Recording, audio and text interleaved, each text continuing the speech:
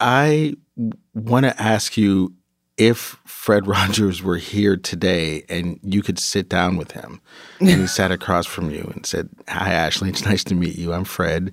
I want to know what you would ask him. I mean, it wouldn't be one question.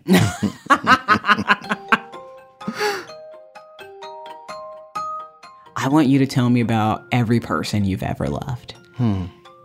I think there's so much to learn from listening to people talk about the people who make them feel a certain way. So there I am on the couch with Mr. Rogers. Wow, look at your face. Look at my face. The way that he looked at me, I felt like he saw me.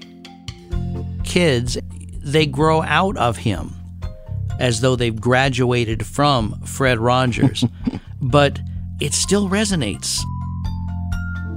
Are you okay today?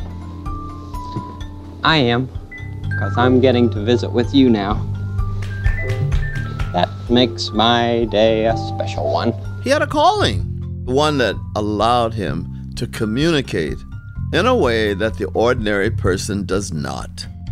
When we people can understand our feelings and talk about them, we're free to be who we like being. For 30 years, Mr. Rogers looked through our television screens and said to millions of kids, "I see you. I like you just the way you are."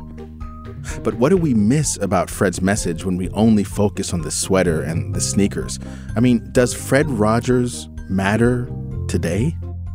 I think a lot of people just thought that he was very simplistic, but there was an incredible depth and call to action on the show.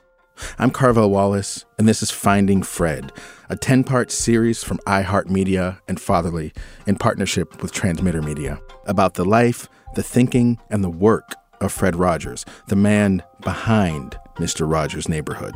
The thing he chooses to say is, "I still see you, I'm still proud of you, and see the child in you."